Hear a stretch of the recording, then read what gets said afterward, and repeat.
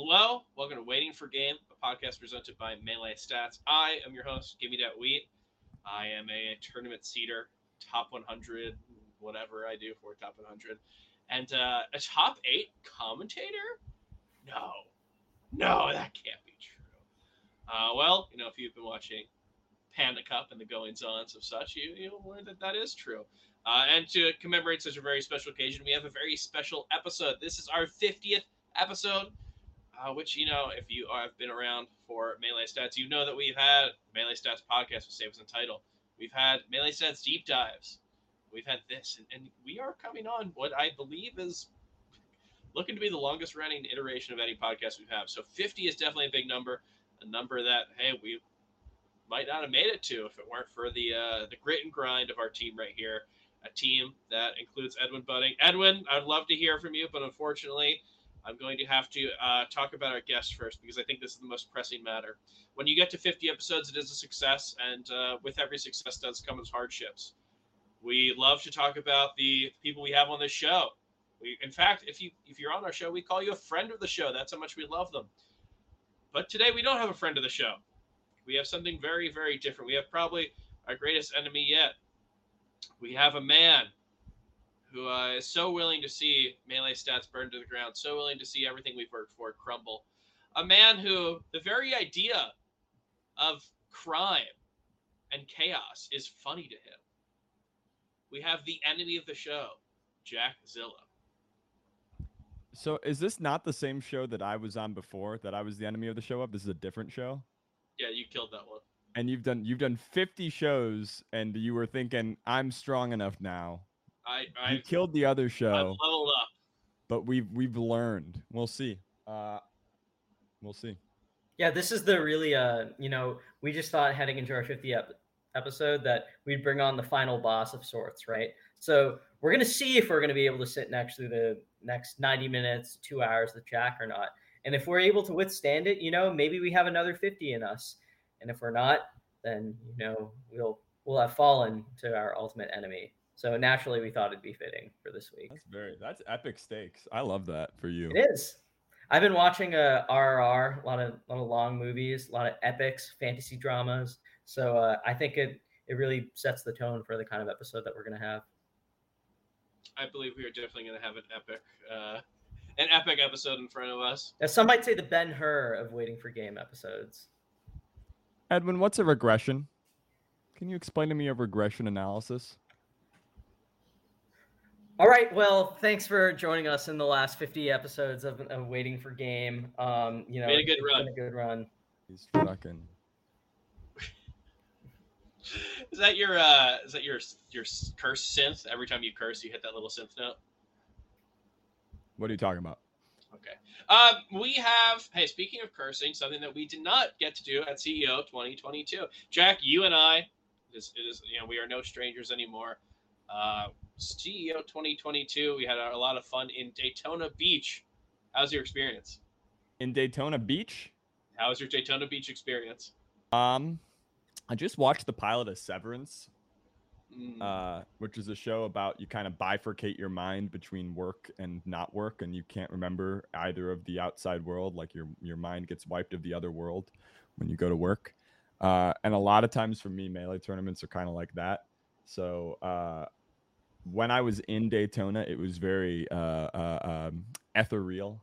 It was just kind of this portal between the hotel and the venue, and the rest of it was sort of window dressing. Yeah, fuel. There were T-shirts for sale in the stores that had vile things on them, as well as various slogans for political entities that I despise. Occasionally, some really affordable and cool kind of floral shirts. So that's a plus. It was ungodly hot. And I give a lot of credit to the people of CEO for putting the tournament there and making it happen. That's a lot of my experience. How about you? It was quite the experience. We talked about this. We are probably two of the very rare ones who got yelled at from cars, but neither comment. It wasn't that rare. I would say that most people got yelled at in cars at some point. No. Let me finish. We got yelled at from cars twice, and neither of them were like disparaging comments. Oh, yes. Both of them were neutral, which that is the rare part. Yeah. You're right. A lot of people in Daytona got yelled at, and a lot of people would not come away saying it was a neutral experience. No, I will say there was a positive story I could tell, which was me and Chroma were lost. We went to the wrong venue place. We didn't know where the venue was. We went to the hotel that was across the street from the venue instead of the venue, and then we were looking real lost. And just some stranger gave us the directions, very friendly like. You know what I'm saying? Friendly like. And I really appreciate the kindness of strangers. I've always relied on the kindness of strangers, truth be told. Edwin, what's that from? I don't know. This guy hates Lincoln and doesn't know the greats. So sad. This is the last episode, isn't it? We're not ready. Okay, never mind. We got to have another 50 episodes of a different podcast. Edwin, what's the next name? We're going to be calling it Waiting for Blame. Oh, boy. Okay, so... How about a streetcar named Melee? Why is this guy grilling us? We should be grilling him. He's the guest on our show. Jack. You can try. Why did you make this show? Seriously, 50 episodes in, looking back, what are you feeling? Do you feel like it's been worth 50 episodes of your time? I do, because there's so much to talk about in Melee. There's so much. You don't feel like you could do it like half as often and get 25? No, I think every week. I think every week or every other week is a good amount of shows. You know, we've gone from being the best weekly podcast that's been around to the best bi-weekly podcast that's been around to the best weekly and bi-weekly podcast. You know, alternating structures of the kind of show that we have.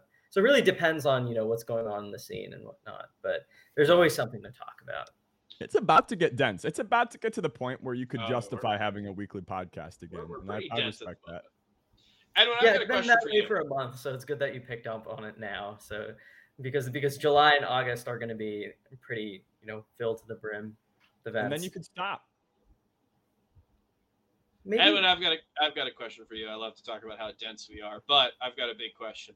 And as a viewer of CEO 2022, how is that for you? And question number 2, did you also get yelled at from cars in your neighborhood? You know, I did not get.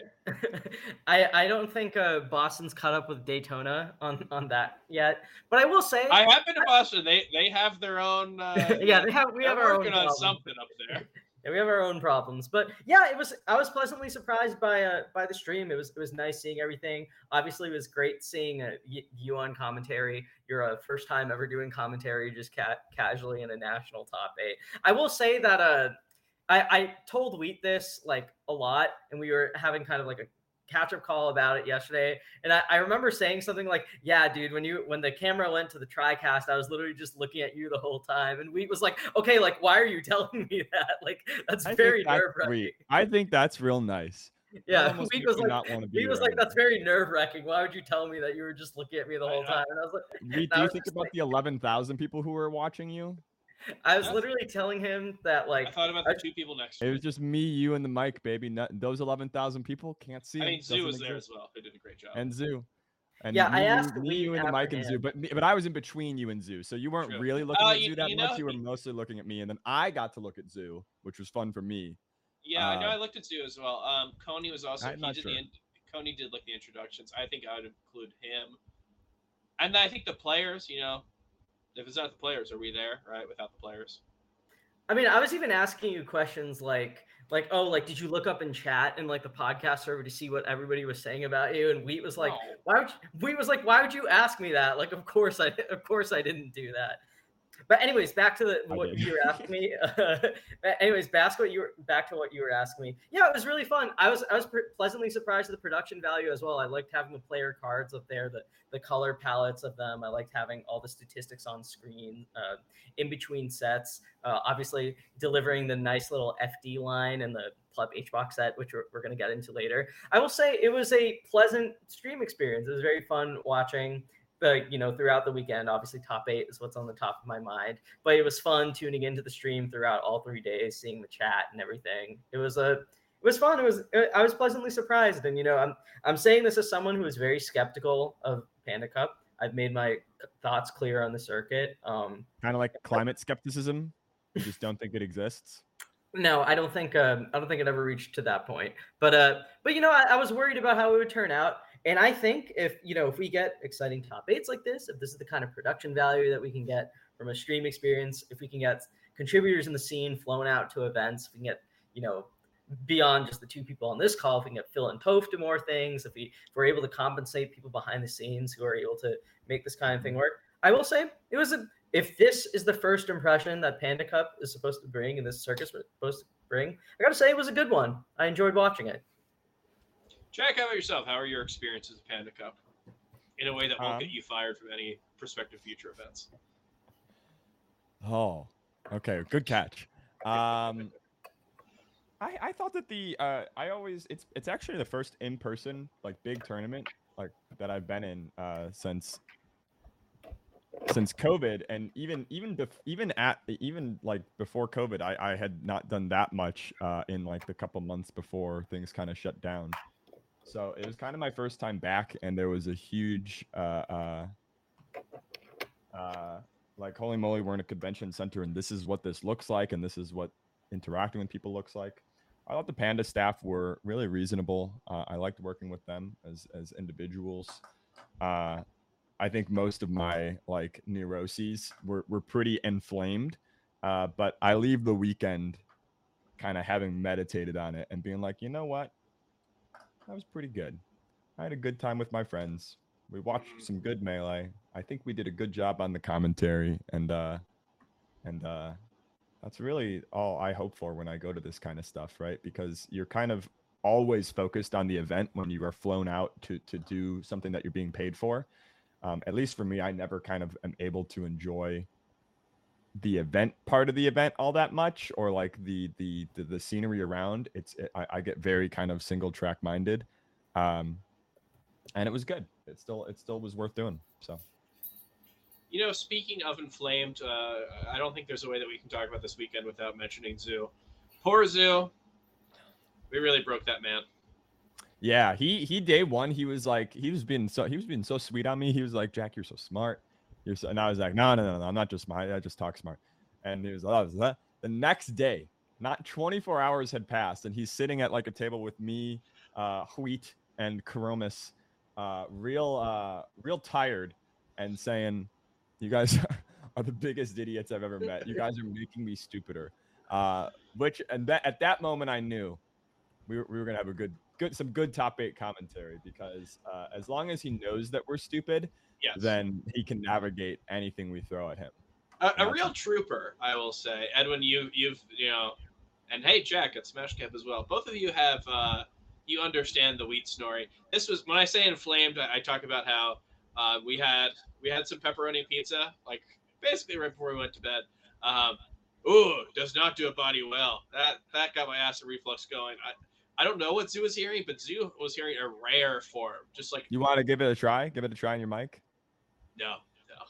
He was hearing the Wheat snoring at like literally Armada levels of dominance, of pure dominance over the scene of snoring. Yeah. Although Armada is, of course, we both agree, not the GOAT. So as I was saying, shout out to Zoo. Yeah, no, it was a very, very fun experience. I did like to it's Jack, it's kind of thing like to branch off from what you mentioned. When you're going there, it's like a one-track mind, and then I think that like because of that experience, you have a different output on the whole thing, I guess. And yeah, I mean, I paid a lot of attention to it because I was like, oh, I have to talk about this. And I think that there is like a way of going, when you pay a lot of attention. No, that's better. I could do that eventually, but it is better to pay attention to your experience and not be having an out-of-body experience. Well, I mean, hey, I had an out-of-body experience when we played friendlies. I did not know which character it was, but yeah, no, it's putting all that time into like looking at everything. It definitely makes the experience a little special, because I don't think, is there anything that really makes CEO 2022 that different or unique or better than any other Melee tournament? Probably not, but I was zoned in on everything, and I'm like, this is all cool. And I think to a way there's some truth to that. I will say, I really wish this was a huge Melee event, because back when it was like a big Melee event, as well as PM, you could get in the ring, right? And the venue for the ring is just incredible. And I don't know how this decision was made, so I don't really know the pros and cons to the point where I'd be comfortable critiquing or protecting it or defending it. But it just makes me sad that over and over. I was trying to explain to my roommates who like aren't super involved in like esports or anything. They just know it through me. Like, what is the relationship between the FGC and Smash? And it's like, well, it really comes down to we don't play their game, they don't play our game. The overlap just isn't there, and so it's always a little distant. But it comes at the cost of being a part of events that are frankly better than a lot of ours. Not to like, I'm not gonna like name names, but CEO and Combo Breaker, are incredible, and Evo speaks for itself. And I just don't know how to make Melee players show up to this stuff. It just has never, we've never seemed to be able to do it. I feel like the FGC events have like a standing invitation that's like, hey, we're great, but you've got to come to us. We're not going to beg you. And Melee players apparently just want to be begged. Give me special attention, gimme, and it's not enough to just put in the work like year over years and get the goddamn ring. Edwin, it's all what? It's all everyone acts out of their own what, Edwin? I feel like you've been going off about this recently. Out of their own self-interest. You've been reading Adam Smith? Yeah, sure. Let's go with Adam Smith. Yeah, you should. It's a good read. I think that but like, you know what, Jack? But I want to bring up something. What about the 5th place prize? What about payouts to top players? Well, it's not from the benevolence of the butcher, the brewer, the baker that we expect our dinner, but from their regard to their own self-interest.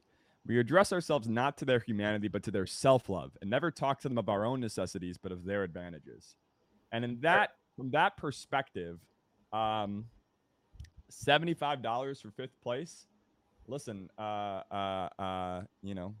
don't lose to KJH, I guess.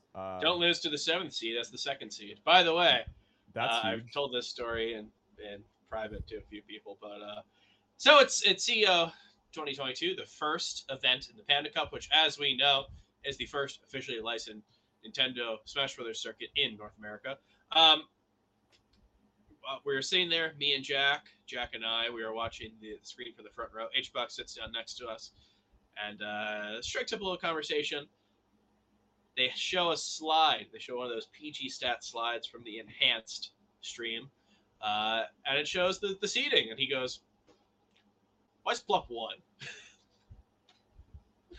So I don't know if he knew that I seeded this, but he asked me, and I go, "Well, he's such a doomer, man. He's such a doomer." He's like, oh, they're gonna get me into KJH, and he knew he had just lost a set to KJH last week. He knew that there was a game 5 in the second set that they played, and he's like, if this guy improves 10% while I'm streaming, he's got my ass. And he was right. I will say that, like, listen, were any of the other games at like 200 entrants that had developer support at $75? I don't know. I'd have to check. I didn't ever do like an apples to apples of his complaint. But Hungrybox has a history of complaining about the payouts at events. I legitimately think, like, it's not that it's an unfair critique, but it reads to me as like, oh, I've got the streaming bag. What's my incentive to come here anymore? And I just am waiting for the day when the top players start testing that, because I have a core belief that if they stop going to events and stop competing, there will be a point of diminishing returns where it'll hurt their stream for most of them. Well, Jack, we talk about why aren't we in the fucking ring. By the way, I believe that part of it is because there are time limits for the ring, because that's where every game wants to be. So we probably would have to run best out of 3 until like the whole I think that's Evo. fine. I think the best of 3 like complaint is I get it. It comes from the players, but I would be very surprised if they were like, I want to count how many times has the person that won the first 2 out of 3 games in a set not won the whole thing. I'm sure it exists, but I would bet that in the sets up to that point, it's not that common or not that like disastrous. I'd actually be curious to break this down. Isn't this your job, Melee Stats? Yeah, I do kind of wonder what the difference between best of 3 and best of 5 would be in terms of set outcomes with like higher and lower seeds. Maybe I'll take a look at it sometime. Just a good little idea. You get a spanner in the works, which is bands is that you hit on something, and it's we kind of talk about Edwin self-interest and everything. There's like a real reason to go to things, right? And it's tweets like IBW saying that he gains nothing out of attending function, which is like, no, I think you are being myopic in this sense, right? And maybe you're a player and you say, I gain nothing from going to blank tournament. And it's probably right in that very specific sense, is that if you go to every single other tournament, you don't have anything to gain from going to the 20th tournament instead of 19. Yeah. But when it becomes a thing, like a rising tide lifts all ships, and our scene is better for having stuff like this.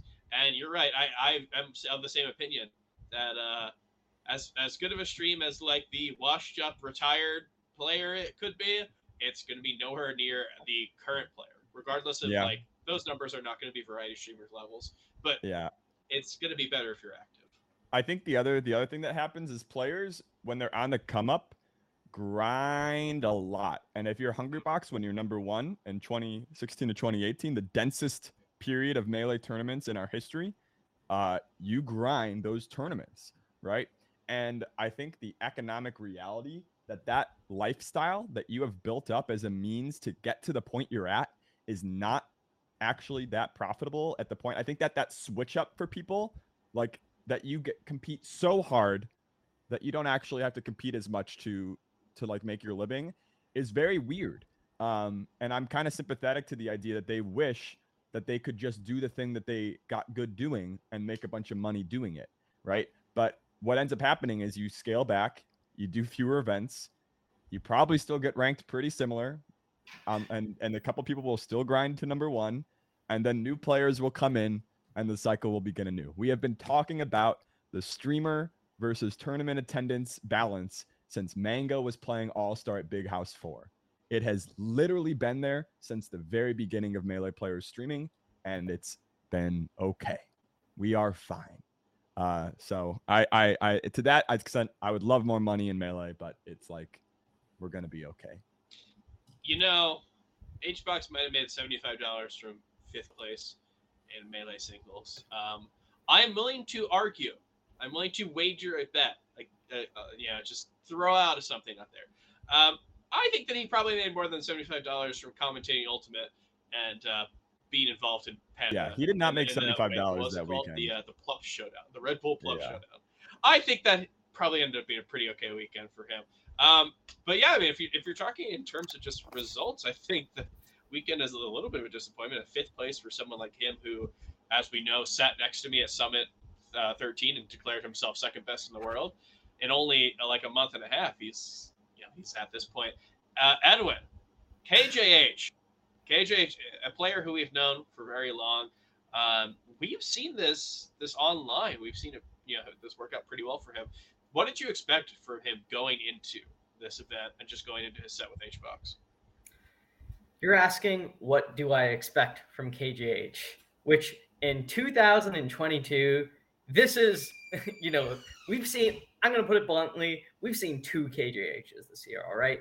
We've seen KJH, the Fox player, right? This is the reliable, someone who can get into top 32 of majors and beat floaty players there, do well against midweights and whatnot.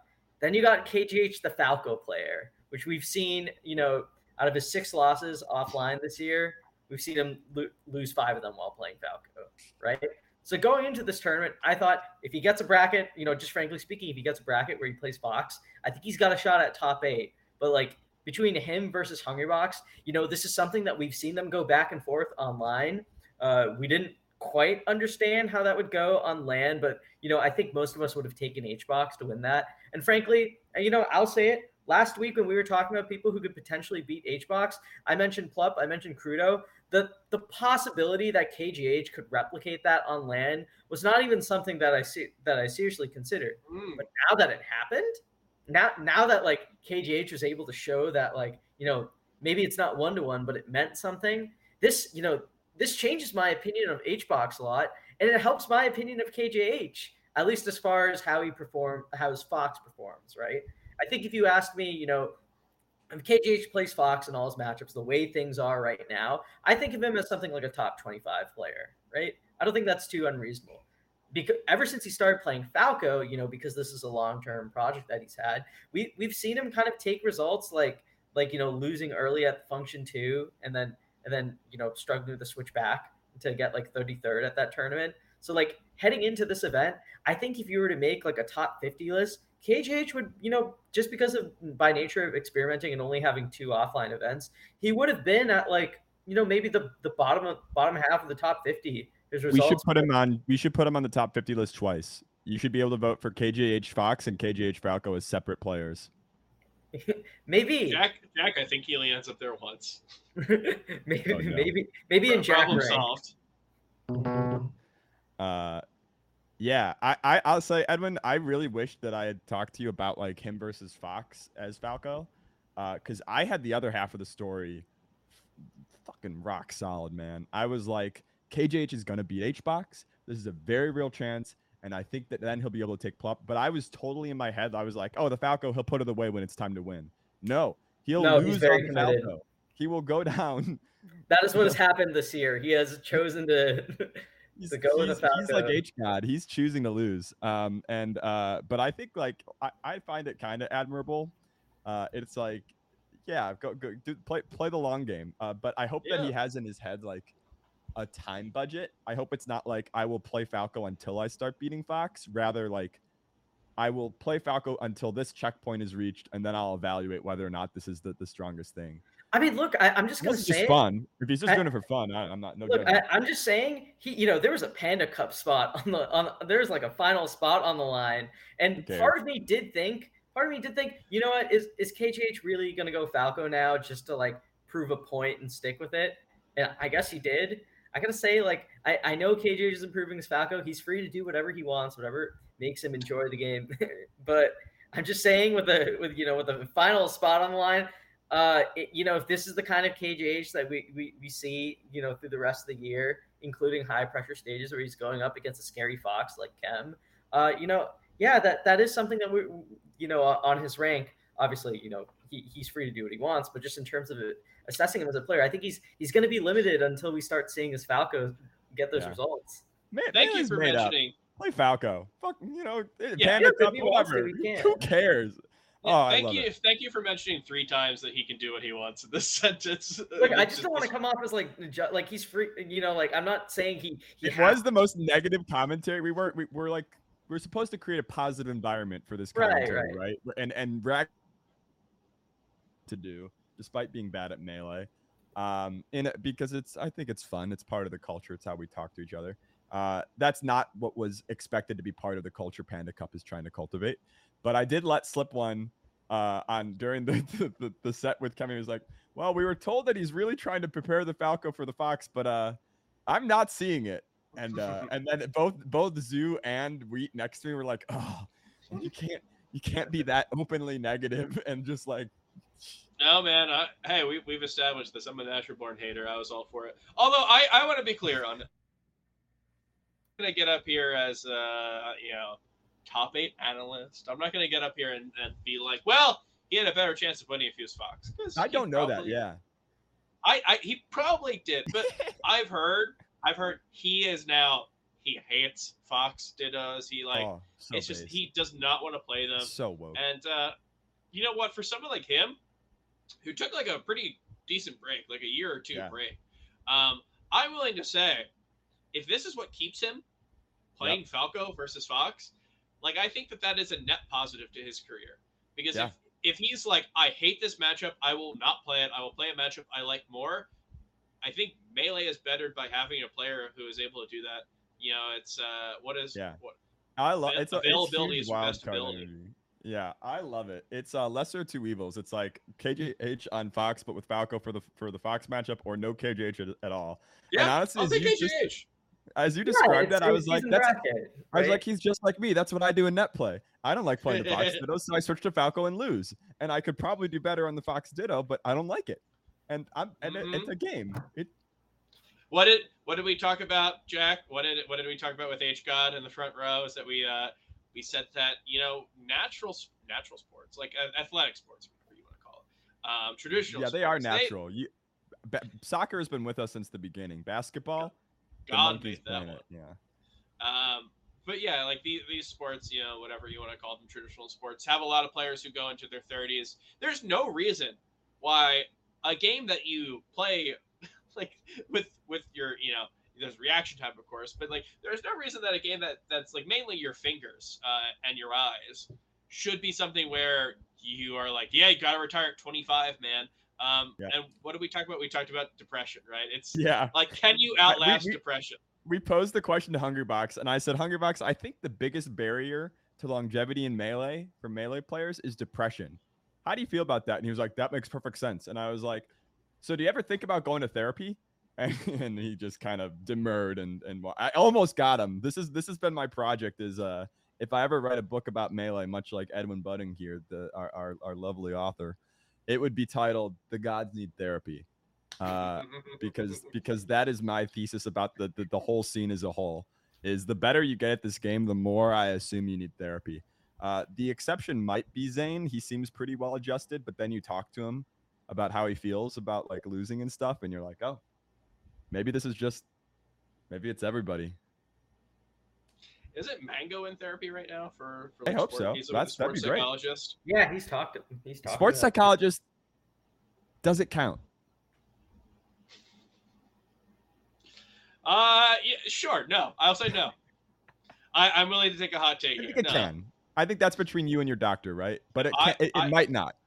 I think it seems. If you are someone who, a lot of, honestly, when it comes to Melee players, see, Jack, this is what you bring to the show. When it comes to Melee players, there are a lot of different things that are very mentally draining. You're in front of 5,000 people. Hey, if you're lucky, 5,000 people, and there is like a certain aspect of that can wear you down. But yeah, I mean, if your main thing is to be a competitor, then I think that sports psychology is fine. Let's talk about the big guy. To talk to people, about Melee. It's not easy out here. Performing for an audience is a very unusual thing for human beings. We're supposed to be in our little tight-knit groups, and now all these people are judging me. It's horrible. So perceiving. Wait, tell me which of the big guys are you talking about? I don't know whether you're talking about HBox or whether you're talking about Plup. About what? I could be talking about the big guy upstairs. Could be. Have you thought about Santa Claus, Edwin? Have you considered Santa? I don't like about Santa Claus, Edwin? I'm not gonna run. Edwin? Okay, Edwin. You believe in Santa Claus? Edwin, we'll talk about another guy with a booming voice and a big beard. We'll talk about HBox.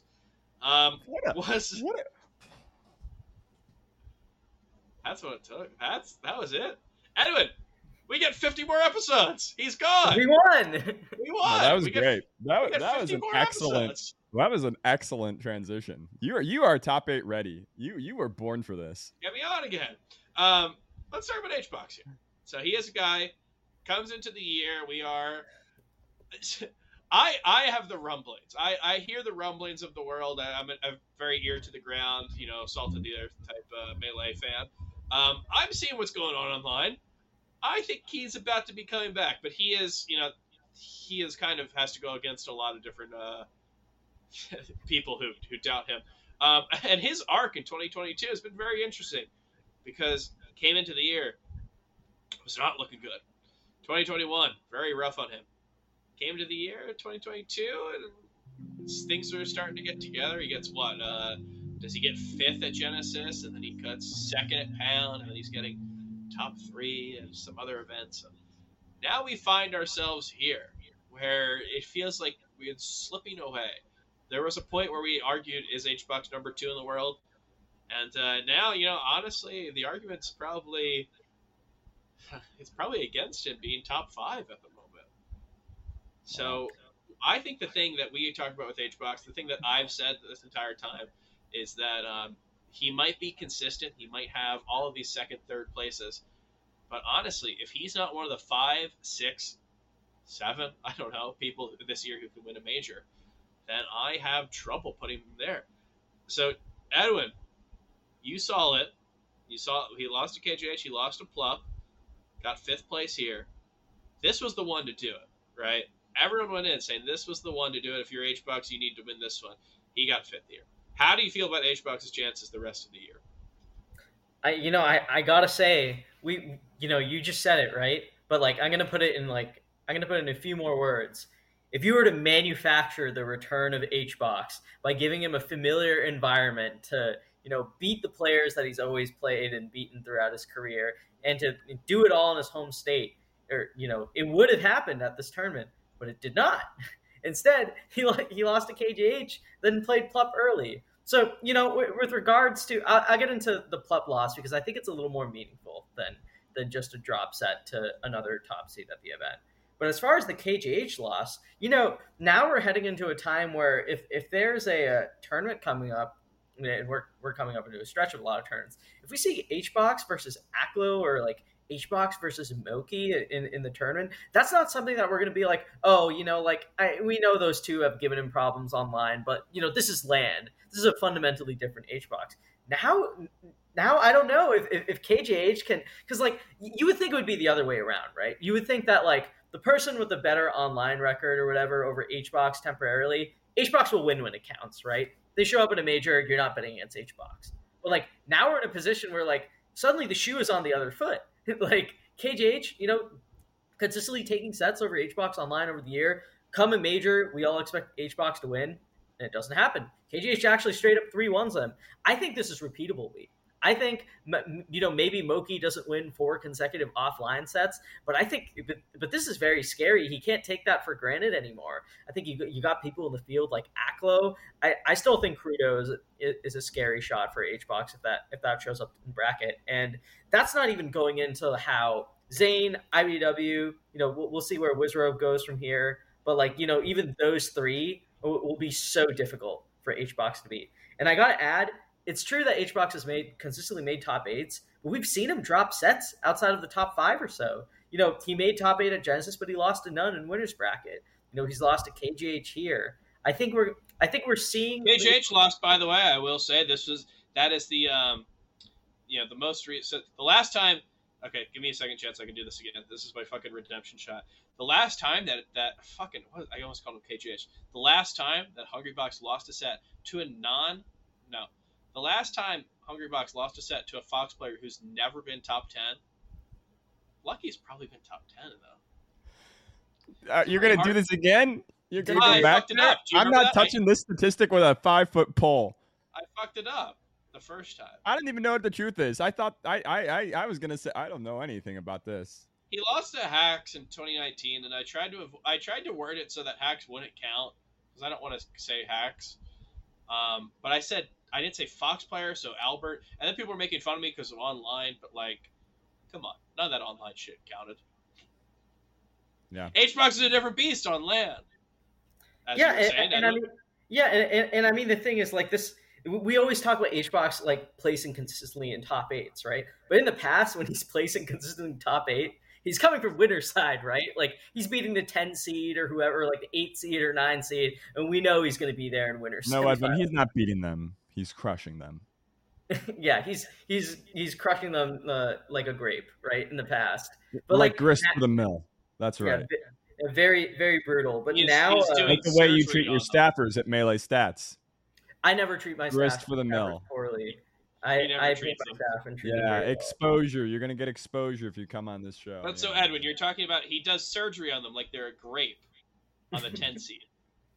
Well, what I was saying is that we're seeing him make top 8s, but it's from loser side, which kind of hurts your chances of winning a tournament, right? So it's like 2, at least 2. Edwin didn't know that, but I did know it. I knew that at least 2. Jack's turning me against you. I was so Edwin pilled this weekend, Edwin. I was on your side for everything. I backed you up, and then I read this letterboxd review of the film Lincoln. And it broke me. It broke me out of my dedication to being Edwin pilled so quickly you wouldn't even believe. It was like all the memories came rushing back of all the dog shit takes, and I lost it. I lost it. Do you want me to watch the movie again and like get a? Yeah, you want to watch it together? Okay, so can I say that like I love your letterbox reviews, man. I just like I fundamentally disagree with reviewing a movie that you saw 4 years ago. That's crazy. That is the worst part. And I don't even disagree with the stars you gave it. That's fine. It's the reasoning and the memory part of it. I just don't get it. And wait a second. Wait a second. You were looking really morose a second ago. Can you do that? Can you do that pose again? No. You were doing a morose pose. What's wrong with you? That's perfect. Oh my god, this is our 50th episode. That's the shot, baby. If we can't survive this one, then we... Okay, so Edwin, I'm sorry. You had a lot of salient points. This is revenge for the Prague episode, isn't it? This is revenge for me making you sit there for like 60 minutes while Prague talks with his like 2000 back. So Jack? Do you think so yes or no? Do you think HBox can win a major? No, I don't think so. Okay, Wheat, do you think HBox can win a major? Not right now. There's always a chance. What? Give it a number, a percentage, and round it to 10. 2%. 2%. So okay, yeah, 2%. All right, 2.2%. Yeah, I'd say 20%. I'd say it's around Mango. It could definitely happen, but I probably wouldn't put a ton of money on it. We have a lot of big majors Players coming to look out for at GOML. No, Jack, Moneyball this shit. Look, you got JD to switch the slides. Okay, Jack, Moneyball really quickly. Moneyball me a JD. Do you have any Moneyball? Moneyball me a situation where HBox wins a tournament. You're all about analytics and stats, supposedly. Yeah, I think. What is his bracket path? I think it will happen. The way that I imagine it is he gets kind of roasted at the first couple tournaments in this big stretch we have. He reaches a crossroads and he's like, well, there's like 8 more tournaments to come. I can obviously recover my reputation from where I'm at. He spends the next 2 tournaments actually practicing like some of his DI mix-ups against Fox that I think hasn't really been doing anymore that he did in like 2018. Obviously, like Foxes have learned and have new ways of getting out of it, but get some of that old pizzazz back. Try some new shit. Talk to the other Jigglypuffs maybe about setups and maybe practice about those setups and see how they work. I think he's begun to dip his toe in those waters, and it's going to take a come to Jesus moment of losing at multiple tournaments for him to make that decision. That's the world where it happens. I don't think it's the most likely world, but that's the narrative that I could see it playing through. Jack, I need you to tell me his bracket path today, because the thing is, in the past, a Fox like Chem or Panda, and in kind of that like just before like the top 16 to top 8 path. He avoids most of the really hard Foxes, but he gets a couple that could beat him, your KJHs and stuff, and he wins that. I will say I think KJH is better at the matchup than like everybody outside of IBDW, Plup. Who else? He's better at the matchup than Plup. I think so. He's better. I think he's better than Plup at the matchup. But this is the point I'm going to bring up, right? In the past, if you were to bring up like who is HBox's ideal opponent in this path, right? You would have probably said Plup in the past, but I got to tell you, like, I still say it. He played so degenerate at CEO. He played like such a weirdo. Yeah, out of their last 5 sets, Plup is one, like, counting the exhibition in which like Plup just kicked him around. Plup has won 4 of their last 5. Yeah, I think he needs. I think he needs Jmook, Amsa, as somebody's putting in the chat. I think those are really good picks. What is it, like Jmook, Amsa, he definitely needs to get a bracket luck, but so do a lot of people to get to where they get at majors. So I think with bracket luck, the same way that Axe has gotten bracket luck to get into Grands and Wizrobe sometimes gets a little bracket luck to get into Grands, it's very similar to that. He's kind of been reduced to a really great character specialist, which we've seen in Melee's history many times. It's a role that HBox himself played before his kind of ascension in 2016. And he was still able to win tournaments before 2016. It just took a little bit of that, things going a little bit the right way to get him in Grands, and then, closes the deal. So there's an interesting thing with HBox. Are we going to see the return of the king, do you think? If he wins one, is it a blood in the water situation where he just suddenly... No, he doesn't have that dog in him. I think Zane and IBW are too hard. I think they're always going to be difficult for him. Zane and IBDW work so fucking hard, and Hungrybox is a giga streamer. You're not going to be consistent enough. He doesn't stream Melee alone. So like Mango, I think actually could have like a back-to-back resurgence because he mostly streams Melee. And I actually think that's a big difference. I think that matters quite a bit. But I still would bet on IBDW and Plup and Jmook and Zane against Mango. But I think that it matters what you spend your time in your day doing compared to your competitors. And Puff is a really, really high ROI character, so Hungrybox will continue to put up great results. Yep. As HBox would say. Yeah, we asked him about it finally. He will continue to put up great results because I think his innate talent and the way that Puff plays gives him a high floor, right? But the ceiling is getting beaten in. Do you guys remember in 2017 when he lost a few tournaments in a row? I think he got like third at Evo. He didn't win. Oh, he got third at Evo. He lost DreamHack Atlanta to Plup. I think there was another tournament there that he lost, and then he lost to Mango and Plup at SmashCon, got like fourth or something like that. Not my number one. Well, that was the thing. It was okay. He's done. He's cooked. People, there's rumblings on the inside that he should maybe take a break.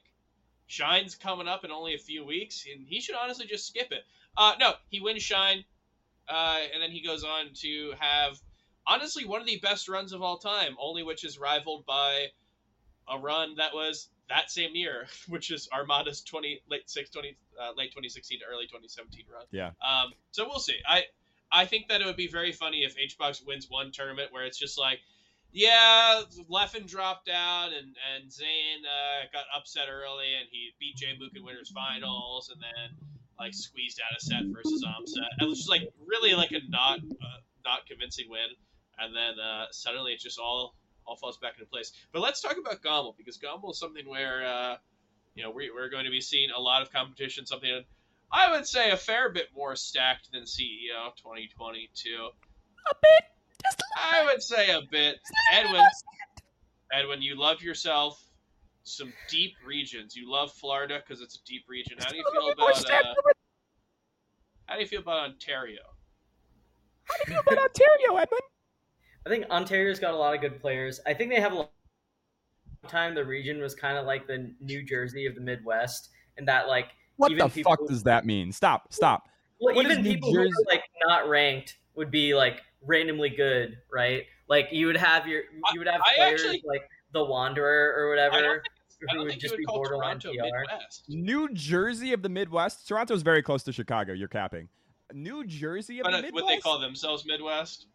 I'm talking about specifically in terms of like Melee. Like I can drive to the tournament from Chicago. You're in the Midwest. That's my marker. I don't think it should be up to you to decide what they get. I think it's a good analogy. More importantly, which analogy? Who do we know from Ontario that we can call up right now? We could call like Faust or something. Bring him on. Bring him in. Somebody in the chat. I don't think we have Faust on speed dial. I'm send a DM. Okay, talk about New Jersey of Midwest.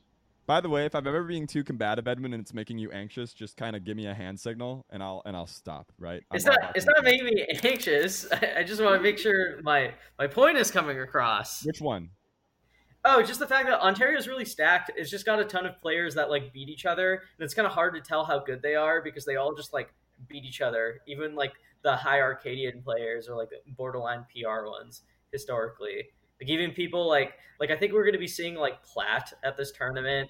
We're just going to be seeing a bunch of like random people like Goose Khan is going to be here. That guy was like top 5 in Ontario, but we haven't seen him at like a big major event. So we're going to see how he performs here. Yeah, it's just kind of an interesting region. I think that also like because it's in Gommel and it's going to get a bunch of Canadian talent, we'll also see Damian Tyson there, which I could not believe. Edwin, you can't let. I just said DT. I said 2 letters, and now you're done. DT. Yeah, he's very good. You can't let that derail yourself so quickly. It's just like life's like a train, and if you don't lay your tracks down, Edwin, the train's gonna go right off those tracks. It's gonna derail. In fact. Oh no! This is my broken. This is my hand signal. Every time Jack comes on, I'm just gonna do this. I think Jack, he's every 50 episodes. He's our little boss that we have to face. He's not even a boss. He's like a cartoon from like a parody movie. I don't know what you're talking about. Have you ever seen? Actually, wait, no. I want to hear this. What cartoon parody movie would he be from? Wait a second. I was thinking of like Beazle the cat from movie 43. God, movie. Oh, what? Hey, speaking of Letterboxd, what's your movie 43 review, Edwin? I think I gave it like half a star. Yeah, but what was the review, not the rating? Oh, I said that watching the movie will make you want to join Al Qaeda. And so you said that you were you made it very clear to me that you were so much better of a Letterboxd reviewer than I am. I am. Can I read a review that you posted recently? Which one? Do I have? Are you gonna read the Kill Bill one? No. Do I just have a blanket allowance to read a review from you? No, I don't like it. You're doing this to try to own me. I'm not trying to own you. I don't think it's. Honestly, Edwin, can I say this with all honesty? It is not your worst review. It is like not your worst 50% of reviews. I think it's funny. What do you think the worst review is? Edwin, can I read this out to you? No, I don't like it. Jack? We're supposed to be talking about Melee. You're not supposed to be trying to own me. I'm not owning you. Oh my god, can I bring this up? I just told you no. Okay, that's fair. But you have to think of the fans here as well. I am. Currently bribing your stream lord. So you're willing to deprive them of... Okay, Edwin, go on. What are you saying? You're saying GooseCon is going to get 65th here? I don't think he'll get 65th, but I think he can go a big way. We're also going to be seeing the UK come here, which I think is going to be really exciting. We're going to be seeing if Toronto is the New Jersey of the Midwest, what is the UK? The UK is like the Ohio of Europe. Okay. Jack, does that track? Stick with that analogy. What was it again?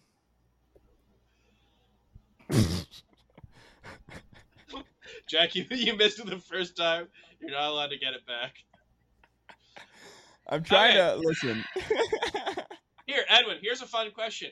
Who do you think is going to be the highest placing Canadian here? Ooh. I'm going to say... Kirby Kaze. I say Moki. Okay. Underrating Kirby Kaze. Huge. It's kind of crazy of you. I think Moki will get top 4. Whoa. What is his path? Does he have to beat J-Mook? I actually don't know what his path is. I just think he'll do really well. Edwin, every time I'm getting closer and closer to reading this review. He's got a proverbial review to your head. I honestly don't think this is the worst review you've made. I think it's one of the more palatable ones. It doesn't have the word orgiastic in it. Orgiastic's a great word. I cannot believe you're defending. That's so sick. Wait, it is a great word. I'm even pilled. No, you're missing the rest of the sentence. Uh-huh. It's an orgiastic mix of Inception, The Matrix, and It's a Wonderful Life. Do you know what movie that describes? Wait a second. I bet I could just guess. It's an mix of The Matrix, Inception, and It's a Wonderful Life. Edwin, did you just perfectly describe everything, everywhere, all at once? He did not perfectly describe it. No, that's what the movie is. No, dude, you're so... Like, the fact that those are the building blocks and those are the only words that you're able to use to describe this, that your language is compromised, like, only of movies such as Inception, The Matrix, and It's a Wonderful Life to describe such a... Yeah, because the movie shares... players to look out for it, It has a lot of, like, it like, pays... It's like... not an homage, but it uses similar elements. Should we be looking out for Hammer Time at GOML? What? Hammer Time, the Ice Climbers player? He's PR'd. Is going here. He was PR'd in a couple years back. Kingu's going to be here. Edwin, how do you think the UK is going to do here? I think Kingu and Max. It'll be really exciting to see how they do. They've been like top 5 in the UK for a while now. We kind of know where that puts them in terms of like the rest of Europe. So I'm very interested to see how that translates over into NA. I think Kingu could get Kingu and Max could both get top 32 at this tournament, if not deeper. Kingu especially, I'm pretty interested to see how him versus Jamron goes, because one kind of weird thing about Kingu, he goes Fox against Peach. He doesn't go Puff against Peach. So sort of interested to see how that turns out. He might have to play Liquid also. What about Liquid's Liquid? pretty good. He's a Marth player. Mm-hmm. He hasn't been too like super active lately, but he's been PR'd there for a while. Yeah. Do you feel like Mono versus Amsa could be a thing? I think Amsa will probably beat him. I have to assume. I don't even think that's seeded to happen. Why not? See, that's TOs need to seed some shit to happen. There's not going to be another opportunity for Yoshi Dittos, right? In like a while. Yeah. I mean, I will say, I think Amsa played Whiskers in like some ridiculous like Japan to Tri-State like 300 ping friendlies or whatever, and got 5-0, but it was like not playable at all. They just played because they thought it was funny. What about Meek Speedy? Jack? What is your goal here? I'm just thinking about Ontario players that could do a really good job. So Edwin, Max is going to lose to Secrets, I think. That could happen. I think that's such a tough draw for Max. That is very hard. I don't know. The good thing is that we get to see Max at Double Down. We get to see Prof and Frenzy at Double Down. Maybe another one of them's going. I don't know. I honestly, very exciting to see the Tino, the fattest of the Tinos. Yeah, we're gonna get to see him also. We hopefully get to see him versus Joshman. I think that is going to be a very, very fun one. That is seeded. That's like upset potential, right?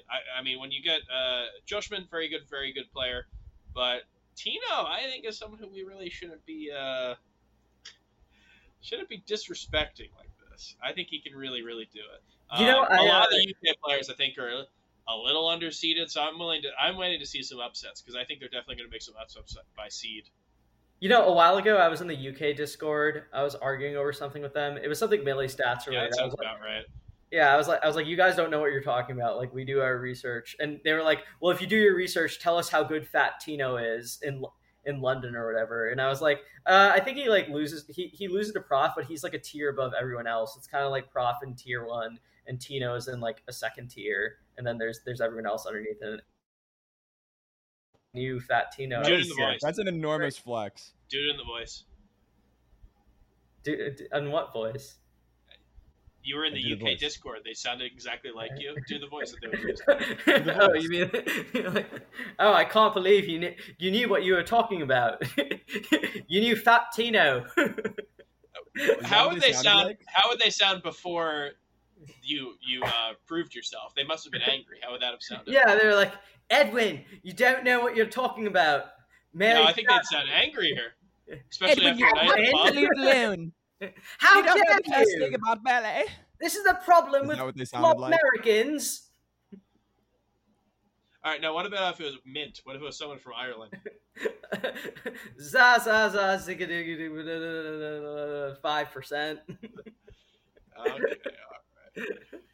Shout out to Mint. I think it's sick to go through and be able to like go into a local scene and be a guy that they've never met before and is essentially a pundit and just like know everything about them. It's like most locals, they just do their tournaments, they record them and put them online, and they cease to exist in the minds of everybody else. It is like dance ranking man dance, because I remember going to Smash Camp and then a bunch of people were like, "Who's number 6 in St. Louis right now? Who's the best player in Arkansas?" It's just like kept having to prove myself. It's crazy. That's huge. You've got some working memory. You've got some RAM. That guy Stock knows like the most random people. How about that guy Edwin? You got a Samsung solid state drive SSD in your brain. Instant recall. How about that? Jack, I can't do that. I didn't even know the players in Indiana. They'd come in my tournament. I'd be like, "Oh, you're PR'd in Indiana." They'd be like, "Yeah, please seed me higher." You don't know your Latins, your Blues, Mac Daddy 69. Blue was not playing. Blue was not playing when I was a TO in Indiana. Actually, isn't that crazy? That's wild. Banana Sack, was he playing? I don't know. That rings a bell. I just told you I wouldn't remember. Well, maybe I was trying to open up a memory in you, like the trigger word, and now suddenly the sleeper cell has been activated. This is the same sleeper cell that activates when I'm Edwin pilled. Suddenly my what, recall. What happens is orgiastic? Is that what your like word It's is? a good word. The PR of Indiana Bloomington in 2010 at the top. PhD Louis, followed by Winnie, followed by Strawberry Love, followed by Danimals. There was one that I was 11. That was a good PR. That was a good week. Sorry. Did you ever play with the Evansville scene? Yeah. Edwin, you're letting him take over. We have to talk about players to look out for at Gumbel. I'm mad at you for trying to Evansville own is me. cool. Do you remember? I'm literally not trying to own you. It's one of my favorite reviews that you've written. Edwin, do you know Peef on Earth, the known Peef known asshole in the Melee scene? Yeah, what about him? Formerly of the Melee scene, he claimed that like there was some funny post on our Bloomington Facebook page that was like, oh, the OGs, and it was some tournament of like Louis with our first weekly, right, when we were starting shit up, and he goes, you're actually not the OGs. I was the OG. I was the OG Bloomington TO. And his tournament was not hosted in Bloomington. It was called Peef on Earth, POE. And we look at the Smashboards thread for it, and some people are being nice, but a lot of people were like, this is a shit event, and you were a mean person to us. And I just love that Smashboards, you can reach into the depths of Smashboards to just find the soul of a person that you don't like in a given moment. So... yeah, Indiana, full of history, full of lore. It's really where Melee began. Melee FC, baby. So, Jack, got a question for you. So we of course have established the fact that New Jersey, that Ontario is the New Jersey of the Midwest. The fact that UK is the Ohio of Europe. Indiana is the what of what? He just got up and walked away. Honestly, if he sat through orgiastic mix, I thought that he would just. I'm mad at you, dude. How dare you try to act better than me at this? I'm not trying to act better than you. I'm just trying to bring you down to my level. No, dude. You think that you're the best reviewer? You think that you're fucking you're like Lester Bangs. That's what you think you are. I don't even know who that is.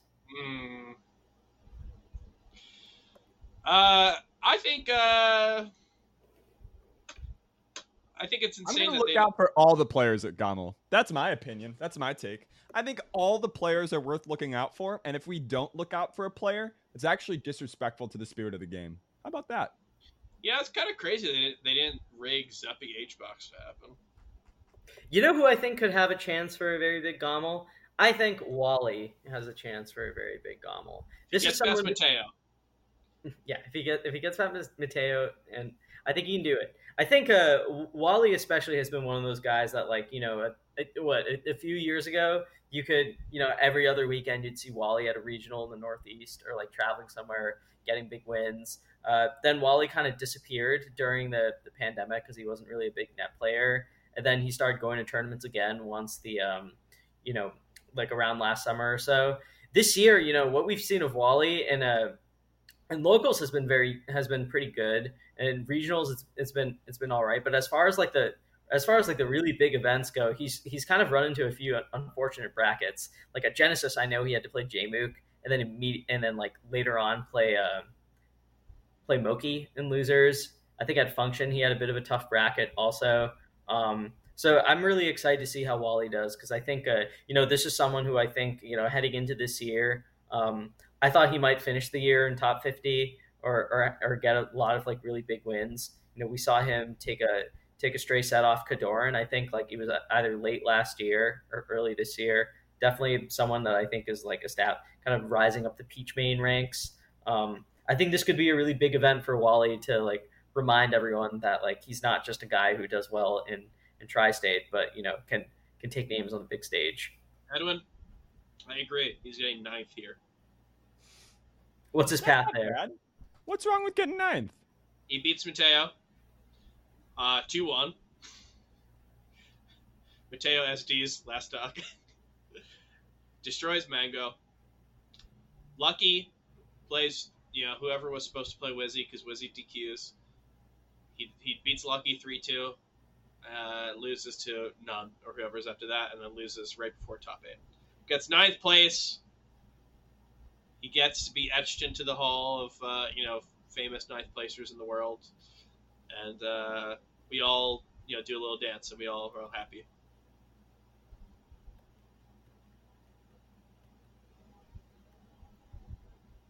Who's winning Gommel? What would be the set of results, that would make you the happiest of who's winning Gommel? Let's set aside the goddamn numbers for a minute and just think about your heart. What would make you the happiest? I would love it if what would I love? What would I love to happen? Do you even love this game anymore? Are you so riddled and twisted by these numbers and analyses that you've forgotten what it was like to look at it like a child with wonder in your eyes?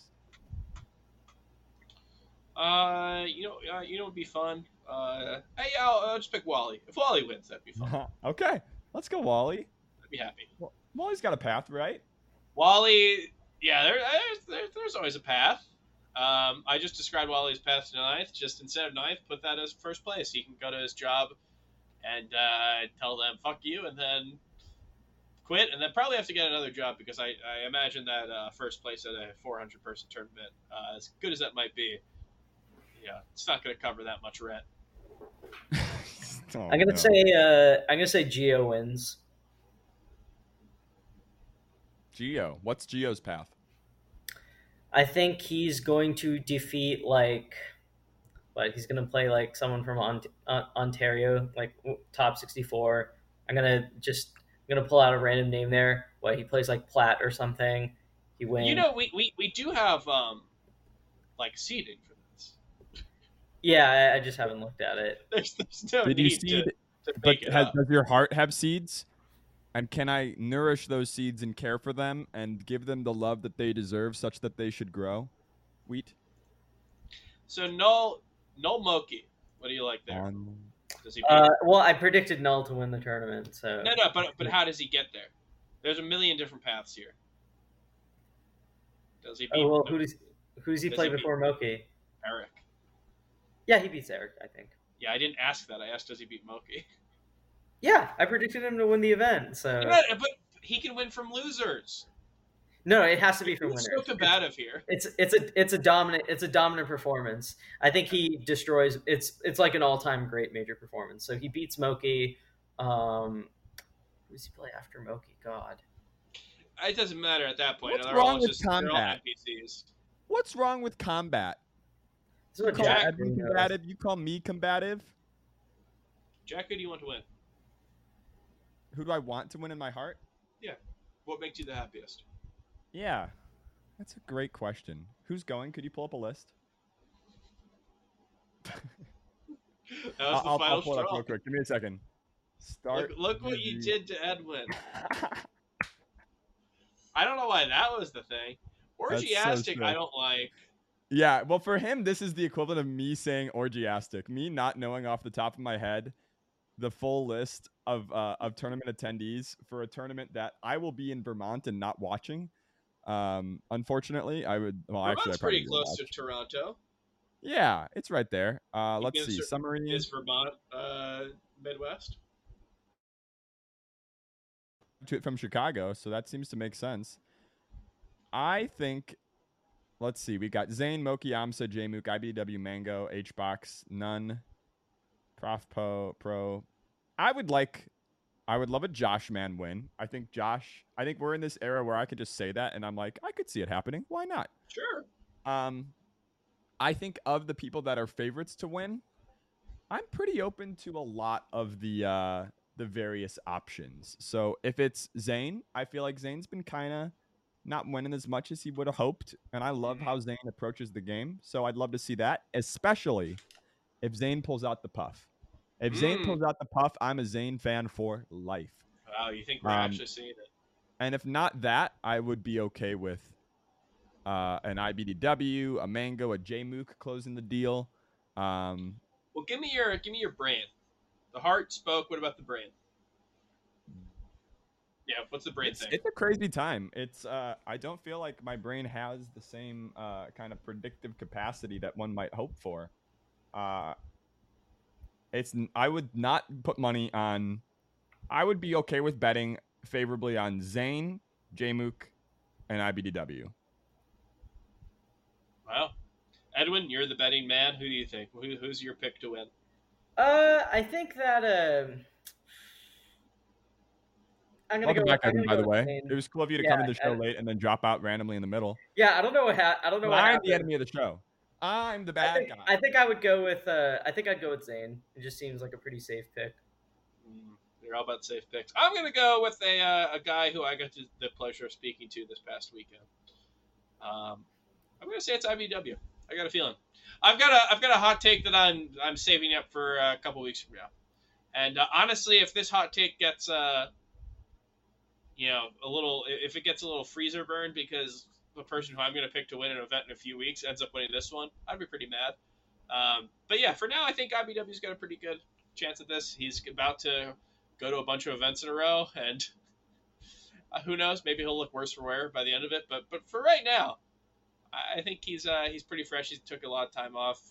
He's always he's a student of the game, and hey, this is the time to beat Zane, right?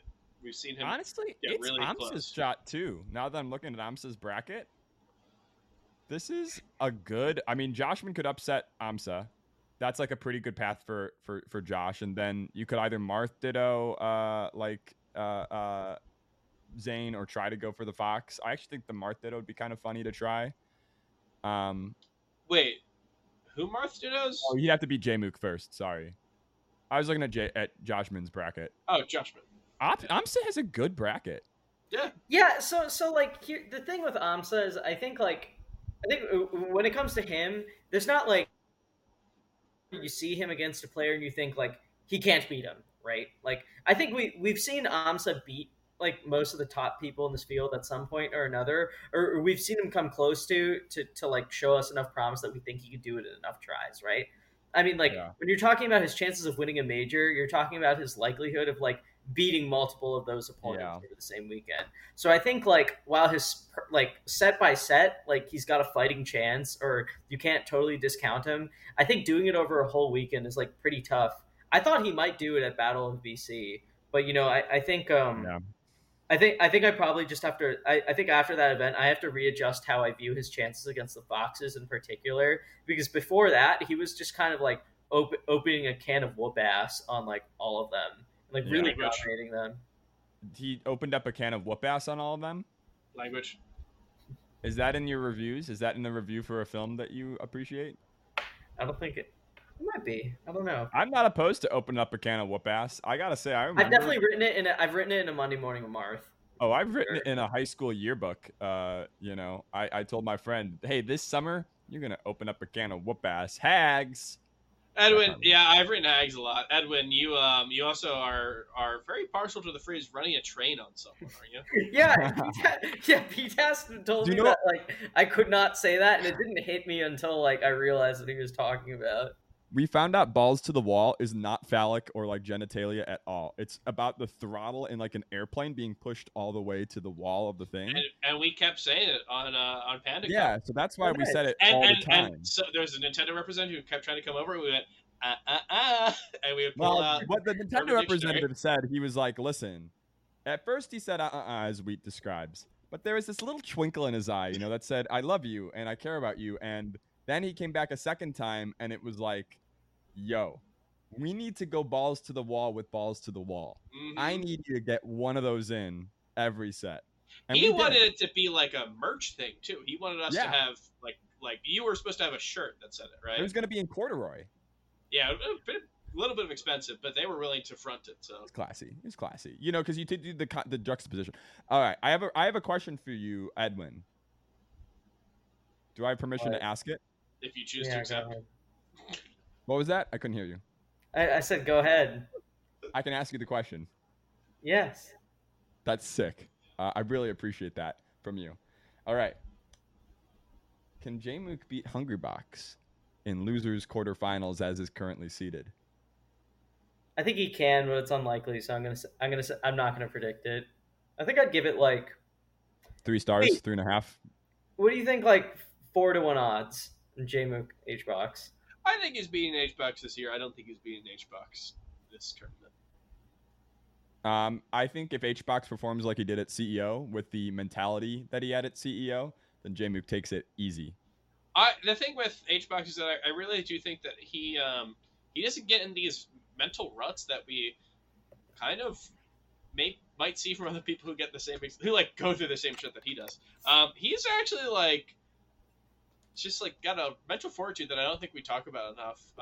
For as much as like the pop-offs and whatever, and like hey, who knows? We've all seen that grand finals where Fable 3-0s him and 3-stocks him on Dreamland.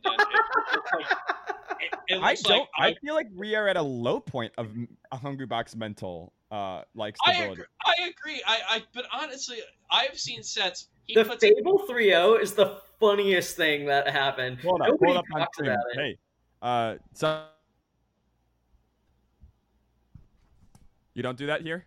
No.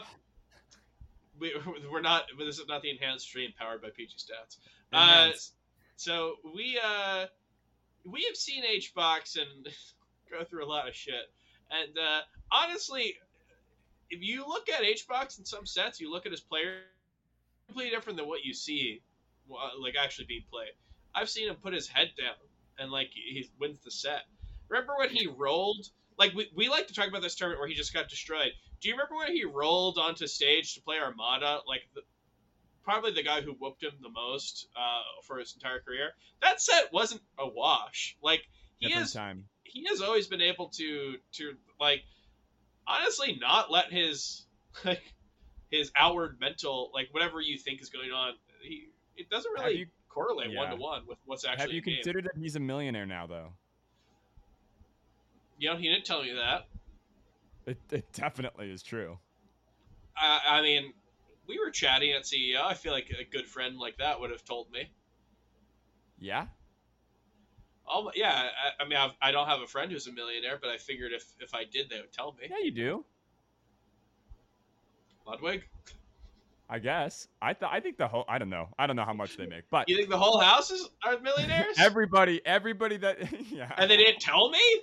I think that Hungrybox, what does he have, 10,000 subs? I'm not a pocket. He's an owner also. You have to consider that. Yeah, a part owner of 1 second. How much is part? He's making at least like 300K a year from subs alone. This pace that he's been at for 2 or 3 years, if he's not like spending it all on gold chains, Melee is like, how could you... He seems to me like he's always been somebody who's motivated by trying to prove somebody's expectations of him wrong, right? And I don't know. I feel like if you're making just Giga Dolores on other shit, it makes it different how you engage with a matchup that you hate. He has always hated Fox Puff and is like a Fox complainer, and it's only getting worse. And more people are better at the matchup. And he has less incentive than ever to get good at it, besides just personal, like, pushing through. And I still believe that he could do it, but man. What was that? What was that video idea you had a while ago? Don't reveal any video ideas. Yeah, what's that video idea we had? No, Edwin. Me and you. It's just me and you. Let's pretend Wheat's not here. What's that video idea?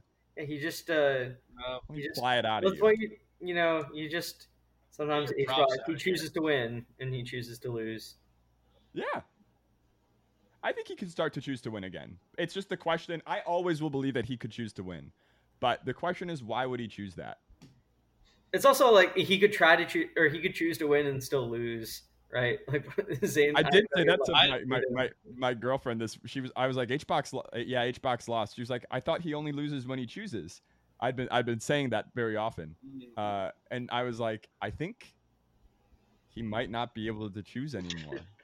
I think other people might be choosing for him every once in a while, not always, every once in a while.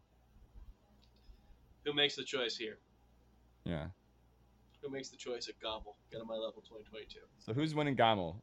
Edwin. Zane. I said Zane. Okay, great. Who's winning Gobble? Wheat. Oh my God! I said IBW. That's sick. I'm proud of both of you. I'm going Jmook. Sounds fun. I hope this happens. Any of our, you know what? This is going to be a fun tournament. I think there's a lot of cool people who could win this. And if HBox wins, we just get more to talk about. speaking of more to talk about, content machine. Jack, we've got some questions from our patrons for you. We, you're in the patron channel. They give you money? Yeah, you give us money as well. Yeah, but that's the only way that I can see what you guys are all talking about. Very true. Edwin almost does exclusively post in the Patreon channel. He will post like his dinner, and there's like no. True. There's I like a post food to channel. other servers. There's a food channel, Edwin, and you go. I thought the patrons would really want to know. It's like no, post that in the food channel. So we have some questions for patrons, and we've been going through some ebbs and flows in terms of great questions and horrible questions. And I gotta say, right now we're in a little bit of a rut where everyone thinks that they have got their own little bit, and their bits are basically asking the same exact question week in and week out. And then when you say, "Hey, does anyone have any questions for our guest this week?" It's kind of the same. Everyone's they're not willing to throw down the bit. Everyone's just like this iron clasp on it. So we've got a few people who have not done bits. So I'm going to ask one from Question Superstar Zadrio. How many of the 2019 MPGR do you think you can beat in a fight? In a fist fight? It does not say. I open to your interpretation. Damn, man. Oh, in a fist fight. If it's I'm gonna go with a physical fight. That seems to be the spirit of the question. If it's like a karaoke battle, I think I could take most of them. I got Dolly Parton 9 to 5 in the back pocket. But if it's like fist fighting, I'm pretty weak. I've got like a scrappy energy if I felt like my life was in jeopardy. I think I could take a lot of people if I thought my life was in jeopardy. I think my sixth sense would activate, and I'm a better gamer than a lot of people. But I think I don't know. There's some skinny boys in there, right? There's some weak lads themselves, so maybe 20, 30. I'd be okay putting myself in the bottom 30. I used to ask a question when I was in high school. This is actually somewhat similar to the prompt that I used to give. And the prompt would be, you ask other people in the same high school. You say, suddenly, everyone is in a underground fight club. Everyone in our high school class. And it is your turn. You get to pick who you get to fight. So you want to pick someone who you can beat. You don't want to get up there and lose, but you also don't want to pick the smallest person in the grade, right? You don't want to make it seem like you're just kind of picking on someone weaker than you. You want someone who it'll be a close victory, so more is thought of. Who's that for you? If you could pick one person, so like you're confident you can beat them, but it would also be, it wouldn't be like you're punching down. Who do you think you would choose? So an even fight from the top 100 2019. Yep. Even fight. Mewtwo King. Mewtwo King. Wasn't he going to the gym for a bit? Huh? Wasn't he going to the gym for a bit, like lifting weights and shit? I don't know. Is he still like super? I think I'd sweep the leg. No shot. He does leg day. Do you think that you could take? All right, let me keep going down. Let me keep going down the list. Do you think you could take Fiction? Fiction seems like an interesting one. No, Fiction's bigger than me. I'm real svelte. It's gonna take I need who's the youngest person in the top 100? Do we have any children in there? Yeah, at the time that probably would have been Billy Bo Peep or Cool Line. Yeah, maybe like that kind of situation. I don't know. Next question. I agree. I don't like this question. You patrons, you're just like the show. You suck. All right, well, this one is from. Just kidding. I love the show. I love the show. I'm a loyal patron. I actually give it the maximum amount. I'm pretty sure. I don't know if you give us the maximum amount, but you are a loyal patron. The second question is from Yamham. Jack, what got you back on the mic, and how are you feeling about the comeback so far? Comeback. I still commentated. This is the first time I've been back on the mic getting paid for it. Since before COVID. I like when I'm not getting paid in terms of content better than when I am getting paid for myself. It's a different kind of challenge. I'm always very skeptical that I should be the one on the mic pretty much at any time at any kind of formal event until I I don't know, hear other commentators, and I'm like, okay, I'm not worse than that, right? Not necessarily better, but it's like it's fine. So in that respect, I don't really enjoy the just neuroses of having to second guess myself all the time. I don't, but I feel like I'm in a better place than I was a couple of years ago in terms of that, because I feel like the rest of my life is more straightforward and good, and so it's easier to be afraid that you're shit at Melee commentary when you have other sources of ego. Very good. We talked a lot about this in our little IHOP trip, our little tendies trip. We had a good conversation with this. But yeah, I like that answer. Let me go to the next question. So this is the last question. Maybe something you'll have some ideas on. Maybe something that you'll decry as bullshit. So this is from Joey. How can we legislate Puff using urbanist ideas? Yeah, we've talked about that a lot. So what you need to look for is what is the zero-sum game that we think is disastrous to the game, right? What is something that we can't actually compete over in a meaningful sense, and how do we make it costly? So for most of the time, are we talking about making Puff? What was it? Are we trying to make Puff worse, better, different? What's the goal, incentive? It's a good question. Legislate is the word here, so open interpretation. And what was the thing that we're trying to legislate? Puff doing what? Puff. Just legislate Puff? Mm-hmm. Oh, I would force everybody to play Puff for 4 tournaments in the top 50 and see how many people decide to pick her up as a solid secondary. You must play Puff, or even to make it even more, you must play Puff until you get top 16 with her, and then you can decide whether or not you want to drop her. And I make everybody play Puff, and then we finally can decide whether or not Puff is overrated or underrated. How's that? What's the logistics here? I make you do it. I'm the TO. Play Puff, or you're out. What about, you can't TO every single tournament? Yeah, I can in this hypothetical. It's legislated. It's not me doing it. So what's the government? No, okay, but what's the? This is federal law. It was bipartisan. It's one of the only things we could agree on in these divided times. Wait, so how does the body get chosen? The legislative body, is it elected? Elections. It's Congress. What's the term limit? It's real life. We're talking about real life here, Wheat. We're legislating. What's the term limit? Of a congressman right now? There is no term limit. What about in the United States Congress? You could just keep getting reelected. So what you say? So the Congress is what's picking this? Yeah. Okay. Interesting. Okay. Listen. Okay. If the Congress wants to make me the emergency Melee czar, I could do it that way too. But I think that would, we should at least get some. Would you suspend habeas corpus to make everyone play Puff?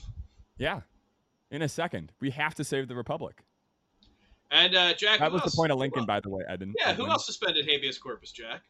Yeah, Lincoln, one of the more notable incrementalist presidents.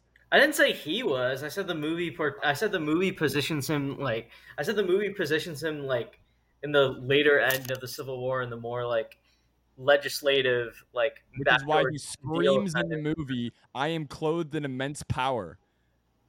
And also gives a giant climactic speech about how he's not sure that he has the power to do what he's doing in the Constitution, but he's just going to do it. But the movie focuses on the entire like passing of the 13th Amendment, right? Yeah, because that's what had to happen. So it's like you're focusing this entire like journey that he had all the way at the end, right? Black, like it's completely contained. Like you don't see his actual like journey from like the interesting part of when he was president, right? It's not that he himself is actually an incrementalist. So then doesn't the movie make the argument that you could take somebody extremely radical and put them in the system and they will come out incremental? Not that the banning of slavery was an incremental improvement, but that's your position. No, that's not. And that was the next. That's not what I said at all. That's such a straw man of what I said. You were writing from memory. I forgive you for that. That's true. What is Lincoln an orgiastic mix of? Oh, it's an orgiastic mix. Mr. Smith Goes to Washington, All the President's Men, and a little bit of Hamilton. I think we're banning Jack from the show after I think it predated Hamilton, didn't it? It did. I was ready to come on and be like a normal guest, but there was, I don't know. It felt like you guys wanted me to be mean, and I'm nothing if not a man of expectations. I don't think you'll be wanted at all after this episode. Wow. Oh, how rude. You see, I'm the source of the conflict. No, Edwin is harboring bitter energy that he's taking out, and I'm merely channeling that energy. What's the next patron question? That was it. We only do 3. Really? Pull up another one. I honestly think that all of them are bad. No, that's okay. We could pull up some bad ones. I'll ask you here. We have a backup question I usually ask. What's your favorite pizza topping? Oh, I really am like I have like kind of disgusting like high school or Arrested Development eating habits. So I mostly will just get cheese, but I actually do like pineapple on pizza. I am a pineapple on pizza lover and defender. You know, we're a cheese pizza defending podcast. Really? We think it's a good choice. Yeah, that makes me feel seen. Thank you. If you get pineapple, do you only get pineapple? Yeah, it would just be cheese and pineapple. Really? I get overwhelmed easily. Sensory overload. Mm-hmm. Hey, speaking of sensory overload, we love to talk about the 5 senses here, and one of those senses is touch. We have a segment here, a bit of an unofficial segment. It doesn't have a name, but our fans love to refer to it as touching grass. Jack, we are not monoliths in this Melee scene. We have multifaceted interests. We are human beings with many different likes and interests. So we have a little segment here at the end of the show where we talk about what else is going on in our lives, something to kind of give a little window into our non-Melee, non-Smash lives. I'll go first to give you guys some time. And I was really, really thinking this over these past 2 days because I was kind of like, okay, we had an episode last Tuesday or Wednesday or so, and then I feel like the next day I just kind of went to an eye doctor appointment, and then I went to CEO the next day, and then I just kind of spent a lot of time at CEO. And I was wondering, well, what did I do outside of Smash? And I really thought I was going to have a cool answer because the past 2 days I've been listening to a lot of a musical group known as Domi and JD Beck. Jack, I'm not sure if you know this. I think that they're very up your alley. Edwin, you might have seen a video of theirs. They are a 2-person jazz band. It is keyboards and drums. Very, very good. Very frenetic. These 2 people, very, very talented. They did a cover. I think it got, or like not a cover. They did a video doing a bunch of Mad Villainy covers. Very, very good. But then, unfortunately, I realized that is not what I've been doing most outside of Melee this past week. I think, unfortunately, what I've been doing is not the cool answer of this new jazz duo. It is the very lame answer of I've been taking in a lot of Marvel content. There's a podcast. There's a podcast from two comedians, Lauren Lapkus and Nicole Byer, called Newcomers, where they watch various series. I believe they did Lord of the Rings, they did Star Wars, Fast and the Furious, Tyler Perry, just like stuff that they really don't have any knowledge in, and watching it all for the first time, and there is some fun in that. So I've been listening to that a pretty decent amount, and then without realizing it, I think that has been like a slow drip back into Marvel for me, because they got to the point where I stopped watching them, so I was like, oh, I should catch up before they skip ahead of me. So I watched Black Widow, and then I've always heard good things about the comic series Hawkeye, the Matt Fraction series, so I decided to watch Hawkeye. So I am like slowly, I didn't even realize this, I'm taking in a lot of Marvel content. So that is very surprising to me. Marvel always something that I never really thought is incredibly great, but I do like to hear people talk about it. I do like to talk about it myself. It's like Star Wars in that capacity. I don't know. So, unfortunately, I could have said the very cool jazz thing, but it's the Marvel. What's your favorite of the ones you've been watching? Recently, I've only watched Black Widow. Did you like it? That one. It was fine. It didn't have a bunch of characters who kept trying to make jokes. I think it had one or two, which was welcome respite from what we've had before. I think it just kind of did what it needed to do. It wasn't very flashy. I think it was fine. I generally tend to not love these Marvel movies, but I think I will watch them all. I don't know why. Maybe that's a toxic trait. That's how I feel, Wheat. I feel we're becoming the same. I'm like, I know it's garbage, but I'll still watch that shit. It's fun having a persistent universe where you're having watched the old stuff gets you to get the dumb little payoffs that they spoon feed us this garbage. And I think as long as you don't like lose your fucking head about it, it's totally fine to just be like, yeah, it's good. Sure. It's like a water cooler thing, right?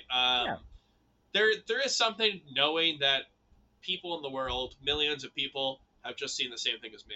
I mean, last week the thing was another movie.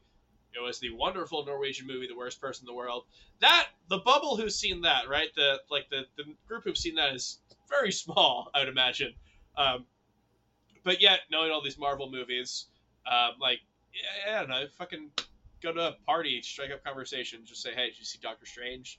Yeah. Answer is could be likely yes. And there is some fun in partaking in the and thing they'll that all everyone... say it was weird, it was kind of bad, and then we get to be now we're getting to the point with Marvel movies where it's circling back around and we can be hipsters within a more general audience instead of being hipsters who are like, yeah, have you seen this like niche or Norwegian film that really rocked? And then everybody's like, it's good, it's great. I don't know, no. And that's fine. I love that. I love being that person, but it's more visceral for them to vaguely know what you're talking about and just disagree and be a hipster about it. So, Edwin, with that in mind, who's your favorite of the Avengers, America's Mightiest Heroes? Sorry, the world's mightiest heroes, or the universe's mighty. I don't know what scale they're operating at this point. I liked Cap's story. Nice. Right wing Edwin coming out. We were arguing. It's not. Screw you. I was Edwin pilled when Edwin was like, yeah, Winter Soldier's just a good friggin' movie, and I was like, yeah, Edwin's right. Based reviewer. And then I think his movies are pretty good.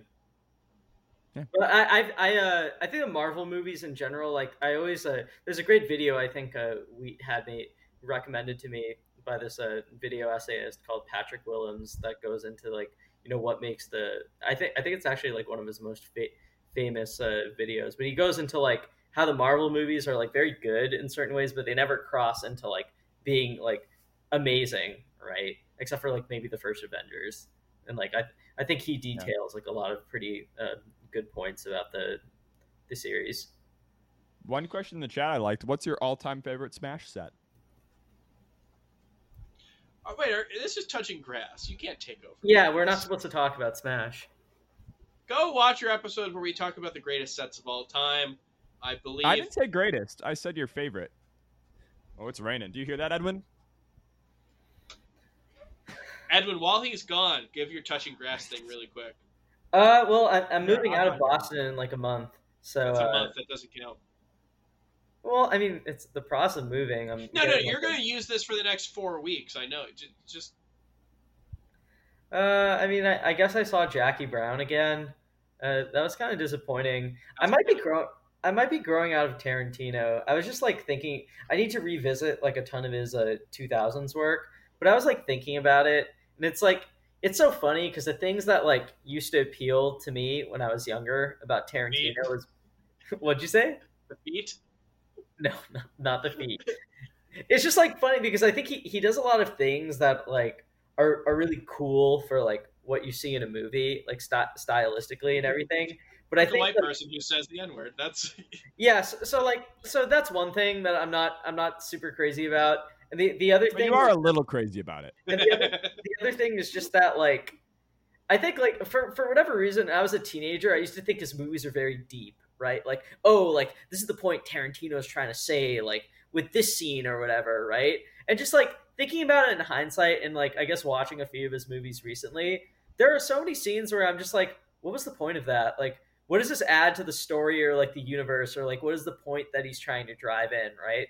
So naturally I looked up like old interviews of stuff he said to like justify different things in his movie. And there's like so many quotes from him that are just like so ridiculous. Like how is this guy taken? Like I like, as someone who likes his movies, like how is this guy taken as like a super like intellectual like deep director, right? He's not by, I think, a lot of like even Roger Ebert. If you ever read his reviews on Quentin Tarantino movies, it was always like they gave a film fan a camera and a budget, not like they gave an artist. He's just like a guy that he has read it, emerged as a great filmmaker, right? He's a conglomeration of a bunch of film influences that are put together into a very Reddity films, I guess. Which honestly, it's like breaking my heart noticing this. Right? Like I saw Jackie Brown. I saw Jackie Brown. I don't think that's a negative. That's not an insult. But the people who talk about his work as art talk about that. Yeah. It's like the not found footage, but it's the combination of highbrow and lowbrow, and it is taking stuff that is just like culturally, wasteland, and taking it and then going, well, if we put it in this connotation, or if I like, Anyway, I haven't seen a movie of his in like a year or two, and when I did, I was like, this is a good movie. I wish that they didn't say these words.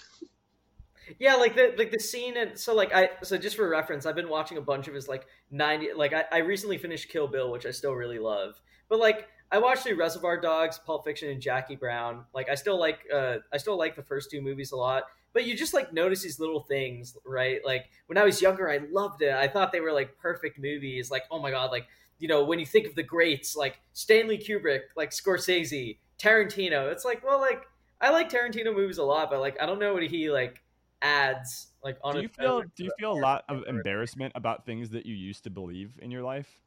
Only occasionally. It's more just like sometimes it's more like with Tarantino in particular, there's like a very specific, there were specific things that drew me to his work when I was younger, right?